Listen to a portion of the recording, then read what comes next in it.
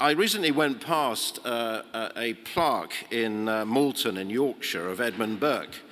That was one of his 3 constituencies he had.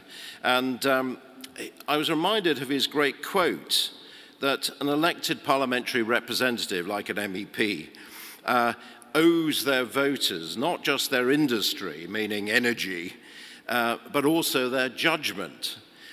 Now, I think I know what you're thinking is if only politicians showed more judgment and expended less energy, we'd all be better off.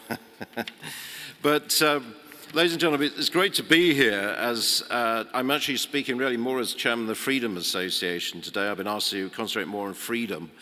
But obviously every nation state it's very important, the nature of these freedoms. I mean, if you're comparing, obviously, Putin's Russia as a nation state to our own, there are some huge differences.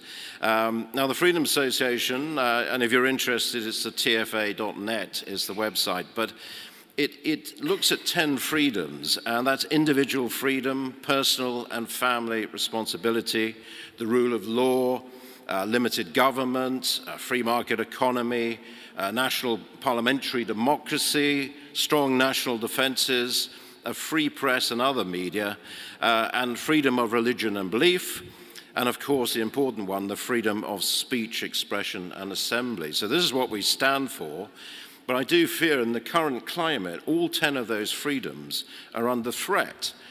If I start with a bit more detail on those, I mean, on COVID, individual freedom, we've all experienced it, not since wartime curfews during the Blitz has Britain suffered such a loss of personal freedom and control, clearly.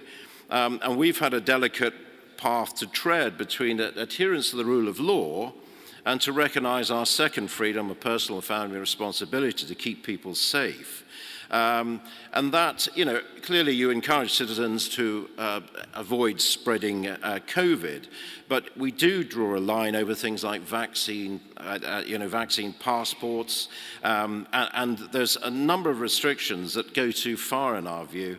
And I think generally as conservatives here at this very important conference, we have to be on guard against the state getting too powerful and too cozy with those powers. The Scottish Parliament, for example, wants to keep them, permanently and go back to them. And also for our people to stop them being divided into first and second class citizens. That's not on. There's also been exposure to the problems with the rule of law. I think policing is in crisis. There's too much politically biased policing within our state. And many states, and you get really invidious laws, and this was touched on earlier, about hate speech. We actually have in Britain now a crime called a non-crime hate incident. And this allows the police to report incidents and generate a police record, and without actually even informing those that have been caught up in this. And these actually appear in employer checks. It's not actually a proper crime, and yet it's recorded as one. And I think this is really like 1984 thought crime. It's real and exists, and it's here now. And I think the whole point about culture wars, if you use that phrase, is it's designed to make us weak and vulnerable to overthrow. We're against things like the Labour government's Human Rights Act, which has sought to reinterpret the rights and freedoms we already enjoyed for hundreds of years, and which British judges wrote into the European Convention of Human Rights, but have now been twisted by successive reinterpretation. This is what's going on EU level and British court level through the Human Rights Act. And judicial decisions have to take this into account. And I give you some examples.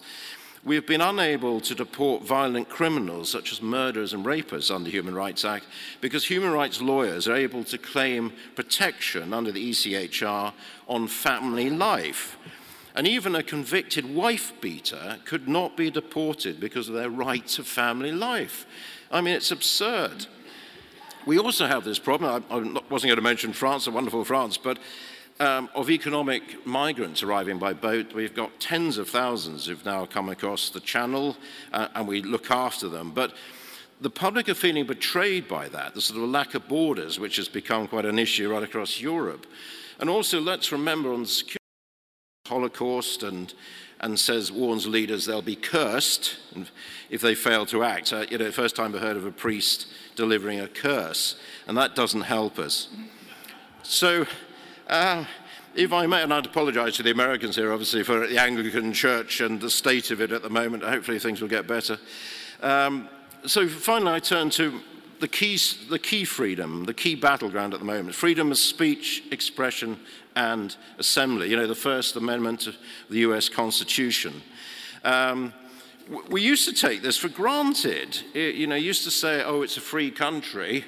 You can say what you want, but not now. It's not allowed.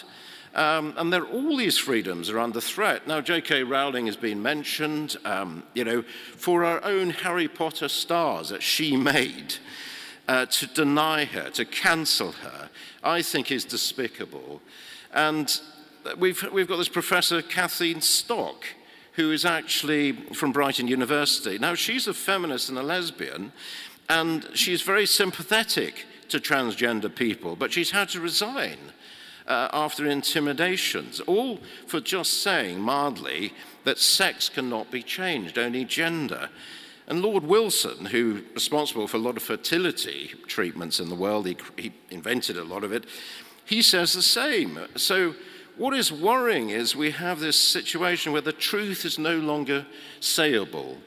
And where does that lead? If we can't speak the truth and have a debate, where does that all end? So I think it's very, very dangerous, and we're dealing with closed minds. But we have to show more resolve and fight against this. And I would touch again on woke advertising, wokeness, the woke world. Companies now want to be associated with certain things. It's not about the product. And in fact, but research shows in Britain that only 9% of the public, 9%, actually think firms should speak out on important social issues. 45% think businesses should keep out of it. They shouldn't get into political positions. And we can't even laugh anymore. The British sense of humour has gone out the window, because even John Cleese is saying that political correctness started as a good idea, but that society should not be centred around it. So, ladies and gentlemen, there are some other points. Save our statues, people tearing down statues. That is revolutionary zeal. And it's all about trying to paint historical figures as racist or slave-owning. Even Winston Churchill, the National Trust, once, has tried to shame him. That's not acceptable. Critical race theory, critical theory is being used in our schools now, and that's a big issue in America. We've got academics that are 85% left-wing. Shouldn't we have a law about diversity of political opinion? They love all the other diversity. What about diversity of political opinion? More right-wingers in the university. So I just want to say, just to conclude, that I think we have to recognize, as conservatives, that what is going on, and not be shy about this, is a determined, premeditated, and wide-ranging revolution, and it's not an exaggeration. Our institutions are being captured like a cancer invading a healthy cell. Those institutions are being hollowed out and being destroyed one by one. If we don't even know if we're male or female, if we don't know if our society should be celebrated or destroyed, if we're obsessed with not offending anyone, then how can we stand up robustly to a major external threat, like the Ukrainians are standing up so brilliantly against Russia? It doesn't work. So, ladies and gentlemen, just to conclude, we as conservatives have to stand up and fight for these things right across Europe, across the EU, worldwide. We have to defend these common values, and I believe it's a battle we can and must win. And events like this do matter in that scheme.